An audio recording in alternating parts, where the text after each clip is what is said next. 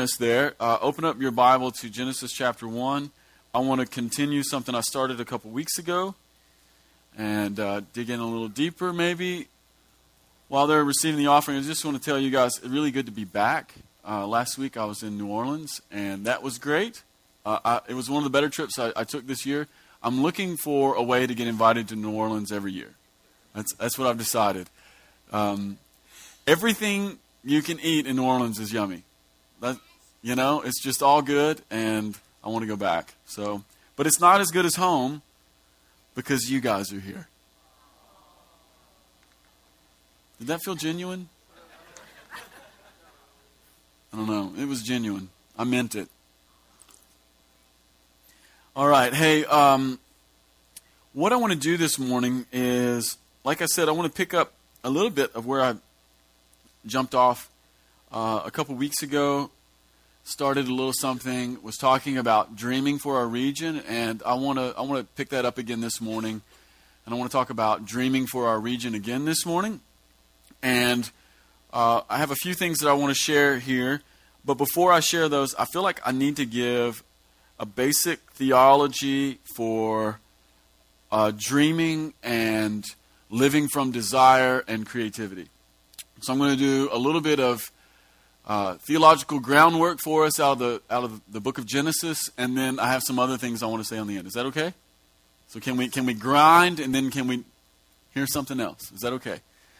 All right, cool. I want to read 3 verses for you guys out of Genesis chapter 1. These are amazing verses and are typically not read in the manner that I'm going to read them to you this morning. Let's look at verse 26 through 28. Bam, look at that. I'll read it to you. Here we go. Then God said, "Let us make mankind in our image, in our likeness, so that they may rule over the fish of the sea, and the birds in the sky, and over the livestock and all the wild animals, and over all the creatures that move along the ground." So God created mankind in His own image. In the image of God He created them. Male and female He created them. God blessed them, and He said to them, "Be fruitful, increase in number, fill the earth and subdue it. Rule over the fish in the sea and the birds in the sky, and over every living creature that moves on the ground." Before we come back to the scripture, I want to start here. I want to say that, kind of picking up where we were a couple of weeks ago, we're in this spot where we're being invited by the Lord to partner with Him to see the kingdom come, not just like in our own life, but to see the kingdom come in our region. There are 5 areas of influence, and there are 5 areas of responsibility that everybody interacts with, okay? And so I'll start with this. There is one area, the beginning area of responsibility is you're responsible for your own life. So there's individual and personal responsibility, and then there is family responsibility, and then there is, if you're a believer, responsibility in the community of faith, and then there's responsibility to the wider community, and then there's responsibility to the wide world. Everybody get that? And every one of these areas, every one of these spheres, they're slightly overlapping in that every sphere and area has influence over every other sphere and area, if that makes sense. And the reason I bring this up is very simple, because God is inviting us into partnering with Him to see the kingdom come in our region, area number 4, if you would. And part of that places upon us a demand to allow the kingdom to come in a greater way in our own life. Here's what I mean by that. See, as an individual, I have a call to love God and to learn His ways. And as a result, if I want my family to love God and to learn His ways, it's really incumbent upon me. You see that? So if I want my family to grow deeper, if I want my church and the community of faith to go deeper, if I want our community at large to go deeper and see the kingdom come, it's really, I'm saying, God, would you come deeper in me? Would you come and do a deeper work in me?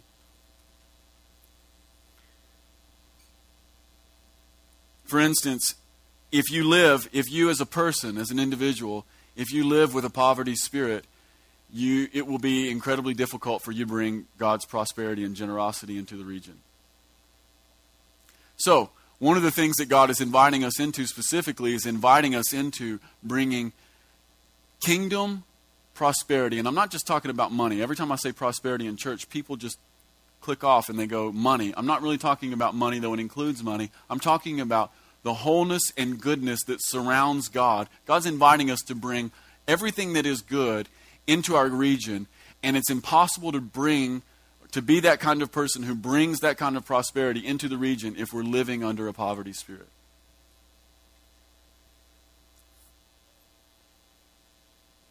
Another way of saying it is this: we can only partner or create to the extent that we've entered in. Now, here's what I want to do this morning. I want to highlight a couple things here when it comes to the scripture I read, and then I want to talk about dreaming just a little bit. This scripture that I read is really pretty amazing in what it contains. One of the things that it contains, there's three things I want to talk about. One of the things it contains in it is it contains some really basic understanding so that we can get our bearing in life. The first thing that's really revealed in this scripture in Genesis 1, 26 through 28 is that creativity is absolutely a part of who you are. Why? Because God has made mankind in His image. So every single person who's alive in this room right now, and then every single person who's outside, all 7 billion of us who are living on the planet, God has put His indelible fingerprint upon people. Now, what does it mean to live in the image of God? What does it mean to be created in His image? It means a lot of things, but one of the things that it absolutely, positively means, just from the context of the scripture that we're looking at here, is it means that people have creative capacity. The reason we know this is because this moment here in the scripture, verses 26 through 28, they're in the larger creative context of God creating the entire world. So we have this creative context, and then it says it specifically. Look at verse 27. So God created mankind in His own image. In the image of God He created them. Male and female He created them. These words keep being used. Image and create. Image, create. Create, image. They go together. So what's the point? The point is you were made in the image of God. Every single person here. You've got the indelible fingerprint of God on your life. And so does she. And it means a lot of things, but one of the main things it means that you have creative capacity. Every person in here is a creative person. You might think, well, I'm more of a numbers person. Trust me, when you get the bill from the IRS, you want a creative numbers person on your side. So creativity isn't just musicians, and it isn't just people with a paintbrush. It's much, much larger with that. Every person in here was created with that capacity. The second thing that it means, I'm going to skip the second thing. The third thing that it means is that we have been made in the image of God for a purpose, and the purpose is ruling. I hope you see this. There are 3 words in these 3 verses that keep showing up again. One of the words that's used twice is dominion. It's not in this translation. I just realized that. It's in the one I've been using. But look at that word. So they may rule over the fish of the sea. In other translations, it's the word rule. God tells Adam and Eve in verse 28, He blessed them and He said to them, be fruitful, increase in number, fill the earth and subdue it. There's this word, subdue it. Twice the word rule is used. Once the word subdue is used. And these are words that are connected to ruling the earth. God really did give people and mankind permission to rule the earth. Not only that, but these are kingdom words. Do we see that? So words like rule, words like subdue, depending on your translation, words like dominion, they're kingdom words. What's the point? You've been given a creative capacity to bring the kingdom to the earth.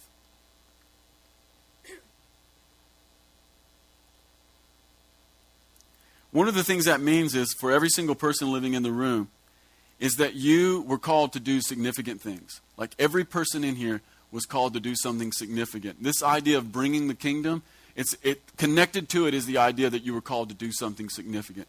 This idea that you're a creative person, connected to that is the idea that you were made and you were born and you were perfectly designed to do something new. It's the reason that we all live with this desire for a new thing. It's the reason that we all are looking for the next thing. It's because you've actually been made to do it. Our Father, our God, our Father, He is the person who's always looking for that next thing. He's making things, and you were made just like Him. One of the things I love is that when God created things, we know this in Genesis chapter 1, verse 3, that when he created things, he did so by speaking. Everybody remember that? So when God wanted light, he just said light, and light happened. So God speaks things, and it's an act of creativity. But how many of you realize that there is something more fundamental than spoken words? It's the thoughts that precede spoken words. One of the things I take from that in terms of the biblical text is this, is that God is not just a speaking God. He's not just a creator who speaks, but before he spoke, he was a dreamer. And so one of the things that God is calling us into when it comes to dreaming for our region, he's asking us and he's calling us into living out of a creative place. You've been given creative capacity, and he's calling you to engage that by becoming a dreamer like he is a dreamer. Does this make sense?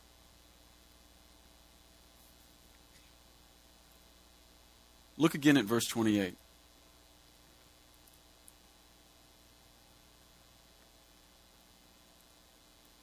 Verse 28 is hilarious. So we've got God, we've got first man, the first woman, and he looks at them and he says, he blesses them, and he said to them, be fruitful, increase in number, fill the earth, and subdue it. One of the things I think that's very interesting about this passage is that God looks at Adam and Eve, and he tells them to fill the earth and subdue it, to extend the kingdom, rule over the fish of the sea, be kingdom people. And he tells them to do something, but he doesn't tell them how to do it. Fill the earth, subdue it, but he doesn't tell them how to do it. There were no awkward charts.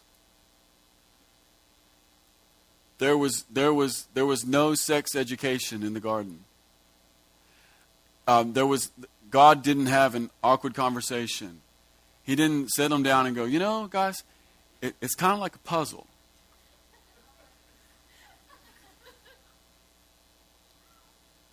So one of the things you have to ask yourself is, it's okay to laugh, it's funny.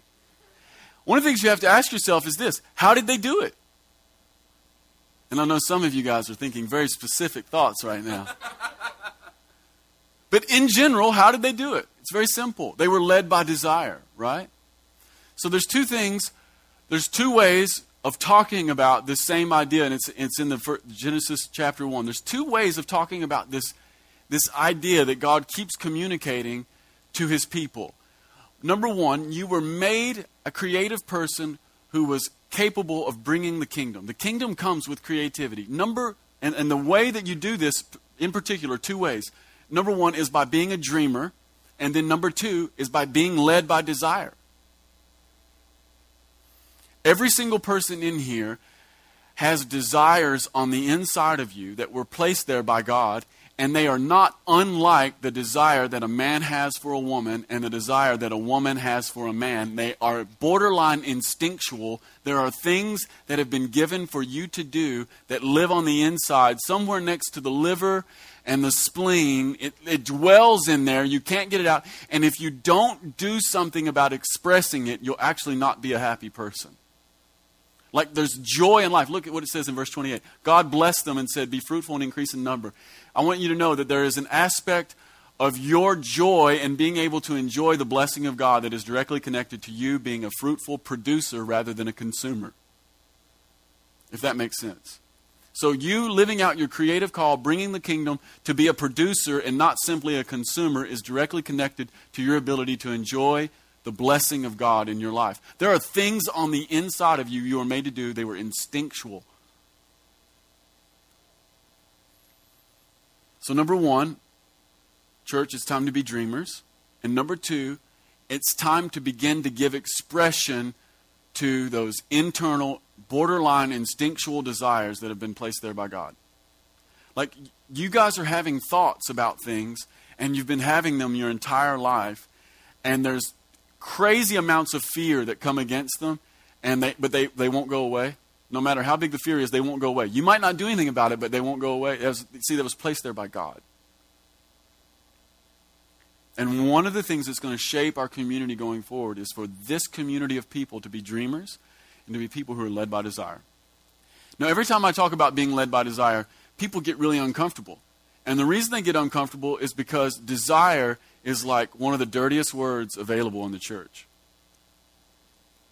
In fact, every single person in this room has been taught to mistrust their desires. If you go to church for very long, one of the things that you'll pick up is that you learn to mistrust your desires. And at a certain level, it makes sense because some of us in the room have or either know people who have train wrecked their life by giving expression to certain desires, right? Yeah, you can train wreck your life. Just shake your head. You can train wreck your life by giving expression to certain desires. But I love what the scripture said. There's actually a way for us to deal with it. Let me say this before I get there. Number one, you were not meant to be a person who was led by rules. They don't work anyway. You were not meant to be led by rules. You were meant to be led by desire. You were meant to be a person with a clean and a pure heart before God, living from a place of desire, living from a place of want to, not doing things because someone told you not to do it, but not doing things because it's not even in your heart to do it. Okay? So then the Bible says something really interesting. In Psalm 37, verse 4, you all know this one. It says, delight yourself in the Lord, He'll give you the desires of your heart, right? Yeah, it's a great verse. I think it's such an interesting verse. David says, delight yourself in the Lord, He'll give you the desires of your heart. It's very interesting that David does not say, know the Lord, and He'll give you the desires of your heart. David also does not say, obey the Lord, and He'll give you the desires of your heart. Did you know that there are people who are disobeying the Lord who are getting the desires of their heart? It's very interesting. David does say this. David says, delight yourself in the Lord, and He'll give you the desires of your heart. How many of you realize that you can obey someone and take no delight in them? Yeah. How many of you know that you can know someone but take no delight in them? How many of you know that if you delight in someone, you will know them, and by proxy, you'll just be right in line with them? So one of the things that the Scripture tells us about desire is this, that to delight ourselves in the Lord, and delight means not just to know Him, but to receive joy from Him. It's not just the understanding and awareness that there is a God. Lots of people in the world know there is a God, but it's to acknowledge that He is good. And be able to gather something of joy from Him. When you do that, one of the things that happens is that your heart actually gets purified, and what remains are things that God can bless. So what's the key here? We're going to be people who dream. We're going to be people who are led by desire. And in order to be led by desire, we're going to be people who find our delight in God. What does that mean? It means that there's going to be nothing in my life. That I'm in a slow process of disallowing anything to supplant God as being the number one supreme value and joy in my life. That's what it means. For those of us who live in Kentucky, like people here, we love basketball, right? It's like Father, Son, and Calipari. We do. And praise the Lord, like we're better than those other guys. Like they're good, like they're awesome. But one of the things that happens is, and I love going to Kentucky games. Like as long as it's football, like it's basketball, let's go. But I love going there, and it's great, and there's a lot of delight that can come. But I will disallow myself. I'm in the slow process of disallowing myself to receive any pleasure in life that exceeds my pleasure that I get from the Lord. I'm in the slow why? Because I want my desires to be purified. I want my desires to be things that God can get behind and push on. Why? I want to be led by desire. I want some of these internal things that are so instinctual. I want them to have the hand and the grace of the Lord upon them. Does that make sense? Okay, so that was a little bit of theological work there about desire and dreaming and how it's related to creativity. The first step of creativity is dreaming. The first step of moving in your creative call that you have capacity to do is to be a person who's led by desire. And see, here's the deal. This is the reason I wanted to talk about this. It's essential that we become dreamers because the spirit that's bombarded our region and really our whole state is a poverty spirit. The state of Kentucky, in its history, is a place where lack exists in a disproportionate way compared to the rest of the United States. And because of that, there are practical and spiritual ramifications that happen to people. Here's the deal. When you grow up with lack, it changes the way you think. And the number one thing that a spirit of poverty does is it changes how you think in regards to having a hope for the future. That's the number one thing it does. And so in order to combat that, we're going to do two things. We're going to be a radically generous church, and the other thing is we're going to dream. Why? Because dreaming is the opposite of having no hope for the future. See, here's the deal. Every person in here, you're called to have a hope for the future. It's essential. And the poverty the spirit steals hope for a better future, and it reinforces that hopelessness based upon the evidence of what a person currently doesn't have. If that makes sense. So we're going to live from dreams. We're going to live from desire. But before we do that, I feel like I need to say a few things about dreams. And this is really what I wanted to get to this morning. The first thing about dreams is this. A dream is a seed, and that means it's not the tree, and it's certainly not the fruit. So when you begin to live from dreams, what you're doing is you're living, what you have as a seed, it's not the tree, and it's not the fruit. People get so disheartened and disillusioned because they don't realize that the dream and the desire they have is a seed and not the actual fruit. And while the transitions that have to take place to see that seed go from a seed to a tree that bears fruit, those transitions, they take time and it takes effort. Now I want to talk to you just for a second about the genius of fruit. Part of the genius of fruit is that you can eat something that contains the seed. Every fruit out there has seed in it. So you can eat something and it'll contain the seeds in it. And not only that, but fruit is sweet and it's enjoyable and there's something of delight in it. Okay? And when you eat it, you're actually taking in not just the flesh of the fruit, but you're actually taking in the seed. I hope you realize I'm speaking metaphorically here. Just stay with me. So it's part of the genius of the fruit. It's one of the reasons that I'm always telling people that I come into contact with who are wanting to take that next step in creativity, who are wanting to take that next step as a dreamer and living by desire. It's one of the reasons that I'm always telling people you have to go see great things. Why? When you go see great things, what you're doing is you're actually seeing the byproduct of a seed that has grown into a tree and has produced fruit. And when you see a great thing, you're actually able to pluck it and you're able to eat it, and when you eat it, you actually become pregnant with a dream. Does this make sense? How many of you have ever had this experience?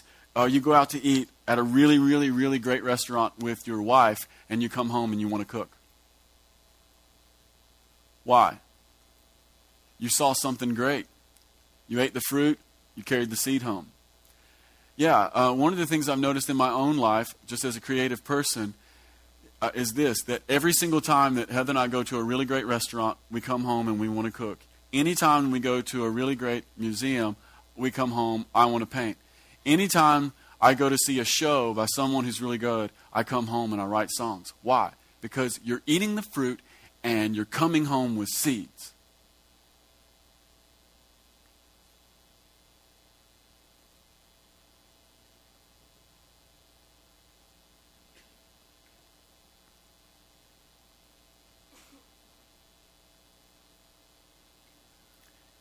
The second thing about fruit is this, is that it's meant to be eaten and enjoyed.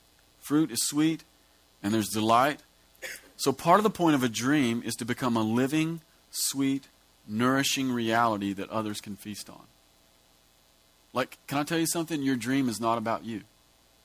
It feels like it's about you, but your dream is actually, the point of your dream is actually that it would become a living, sweet reality that others can feast on. See, your life is meant to be feasted on. Your life is actually meant to be enjoyed, not just by you, but by others. Like to have such a realm of delight around it that other people can come next to you, and just by being with you, they begin to enjoy things more.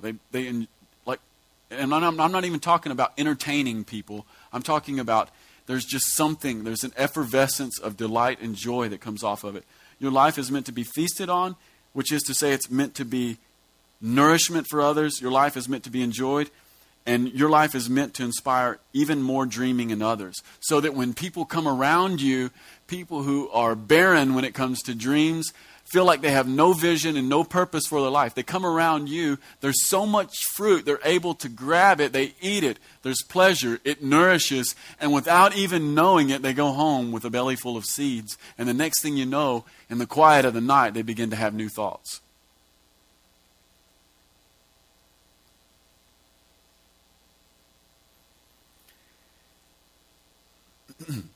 Another aspect of the genius of fruit.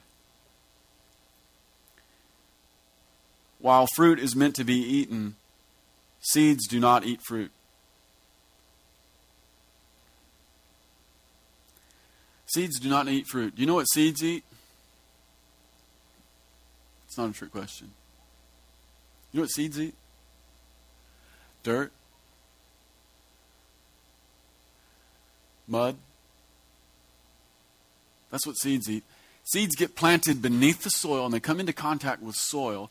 And in the hidden place beneath the surface where no one can see it, it's completely invisible, seeds are beginning to sprout. And the first thing that comes out are roots that no one can see. It's completely hidden, it's completely invisible, and they're beginning to put their roots down into rocky soil and extract nutrients out of the dirt and out of the mud. While fruit is meant to be eaten and enjoyed, the seed, the dream that you have, the first thing it's going to be nourished by is rocky soil and mud. This is one of the reasons that so many of us get completely disheartened. We have a dream and we assume that the dream is the fruit. The dream is not the fruit, it's the seed. It gets planted beneath the surface and it's completely hidden and no one can see it. You realize that there's greatness on the inside of you and no one else does. People will walk right past you and not even think that anything good is happening there. And on the inside, you're like, but I'm called to great things. Why won't Hannah let me sing on the microphone? It's because your seed is buried and hidden and it's not seen, and it's totally good. It's totally good. Not only that, but other people's lives are producing fruit, and you eat it, and it's inspiring, and it's sweet, and it nourishes, and it satisfies you, and it actually puts more dreams. And the dreams that you have, the only thing that you're able to feast on at this point, once a dream begins to take that second step, is dirt, rocks, and mud. It's opposition. It is hard times. It is the difficulty that comes from being hidden and overlooked. This is really big, okay? It's completely hidden. Completely hidden. So seeds put their roots down into the dirt, down into the soil, down into the dark, beneath the surface, down with the rocks, out of sight, out of mind. Every time you begin to walk in your creative capacity, being led by desire, living for a dream, you will have a season that is completely hidden, completely opposed, and completely unnoticed. And it's really good.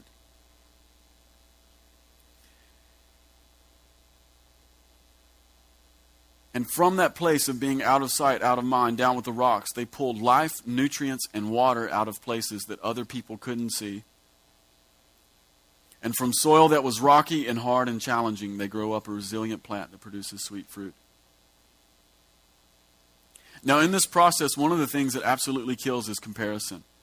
And the reason that comparison kills is this, is we'll have a dream, and it's a seed, and we begin to look at other people who have similar dreams, and by and large, what we end up looking at are people with similar dreams who are living in the fullness of their fruit.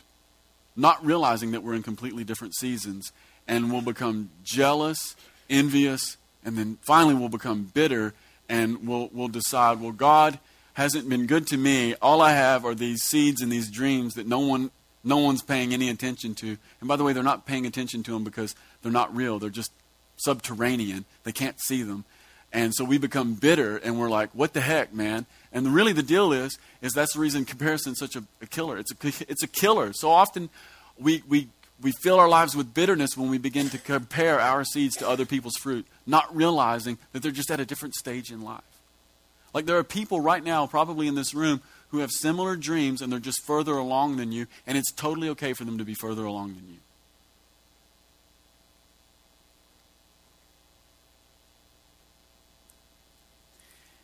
Easy and hard. When it comes to dreaming, certain things are easy and then certain things are hard. First thing I want to say is this. Dreaming is really easy. The reason it's really easy is that you were made to do it. Now, living out that dream, bringing a dream out of the unseen realm and into the seen realm is really difficult.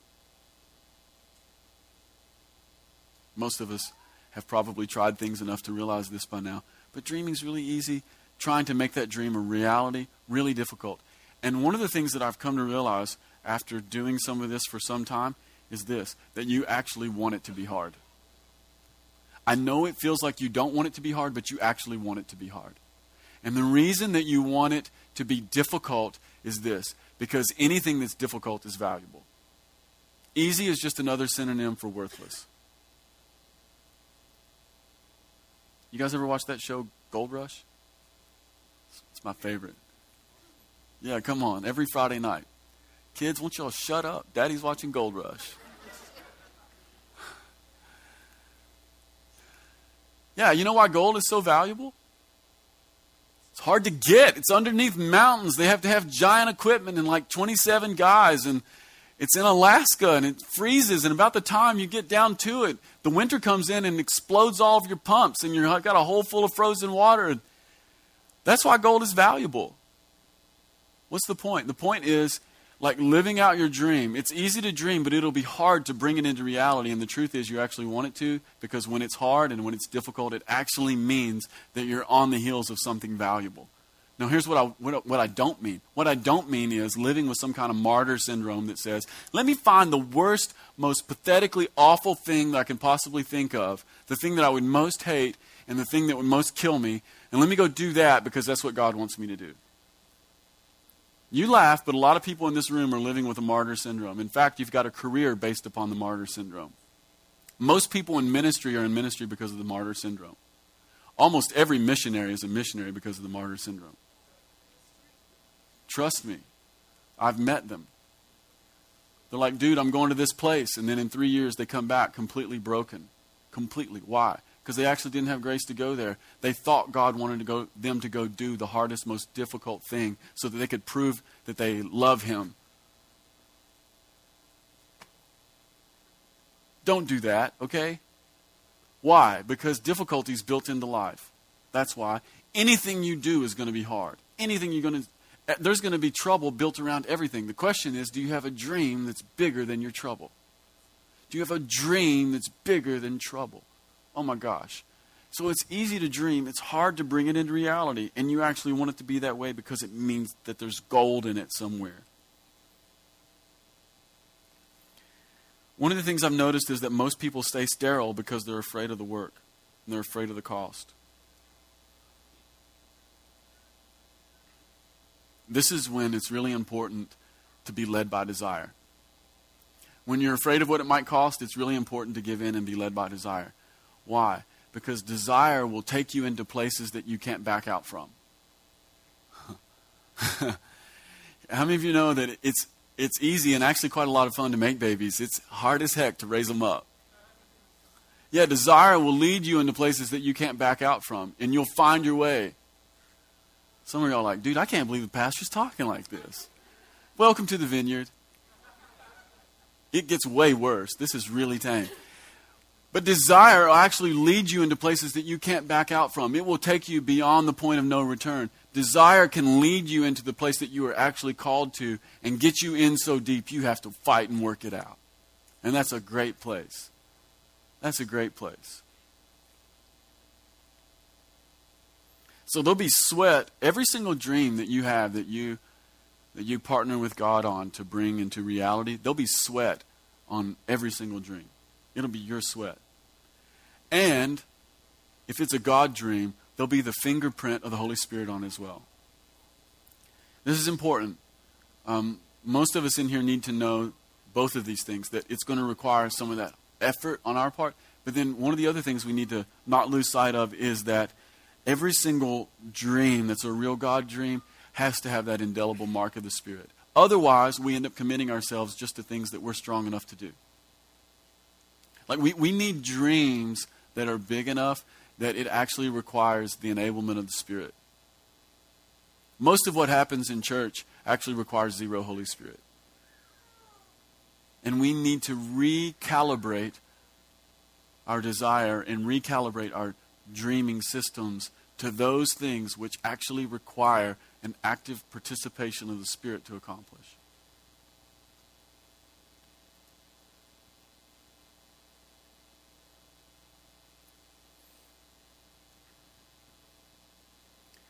Third thing, final thing here.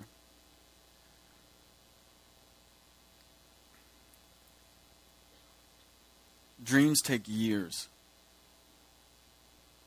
The really good ones take years. The reason that it takes, but here's the thing. It takes years, but it always feels like it's going to be easy and soon. And this is what I wanted to get to.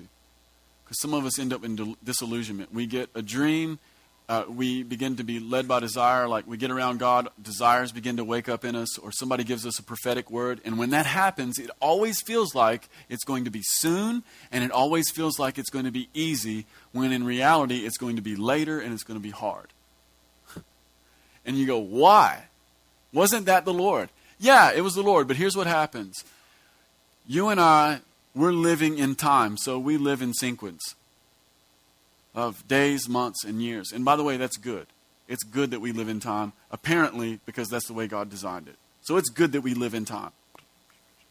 But when we get a dream, when the desires of our heart get awakened, when we get a prophetic word, what happens is that God, who lives outside of time, comes into time, and when he comes into time, he brings the future with him. And it feels like it's going to be really soon. Why? Because the future came close to us. And not only that, but it feels like it's going to be easy. Why? Because God came. That's why. Because everything's easy to God.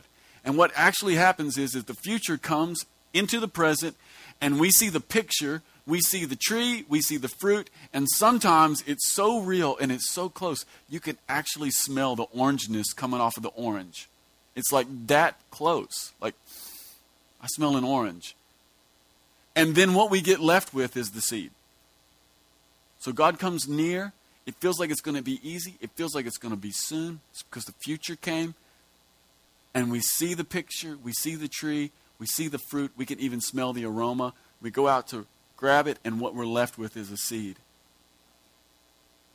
Like God isn't playing tricks with you. He's inviting you into the process. Amen? Amen. Yeah, this is a big deal because this is the next steps for Campbellsville. Like, it's not okay that Campbellsville isn't more than she is. Campbellsville right now is absolutely pregnant with all kinds of stuff. Like, there's so many things that are just like right on the edge and right on the precipice of happening. And the next step is for people to dream and to be led by desire. There is a certain level of awakening and resurrection that is happening in our community. And God is looking for partners, able-bodied dreamers, people with some courage to do something that's never been done.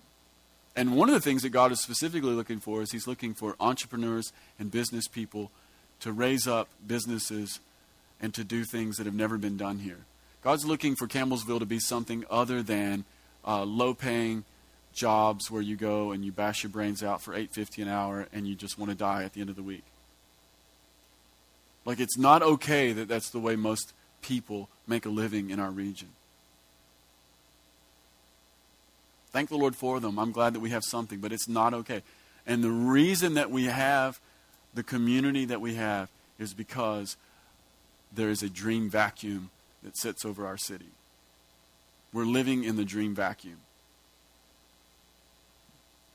One of the true things about life is you can either direct or be self-directed. You can either be self-directed or you can be directed. Like, you can either have a dream for your life or you can wake up and you'll be 35 and somebody else will have a dream for your life and you'll be captured in it. Trust me, it's real. And God's inviting us to bring the kingdom into our region with dreams. Amen? Hey, why don't you stand up? I want to pray for you.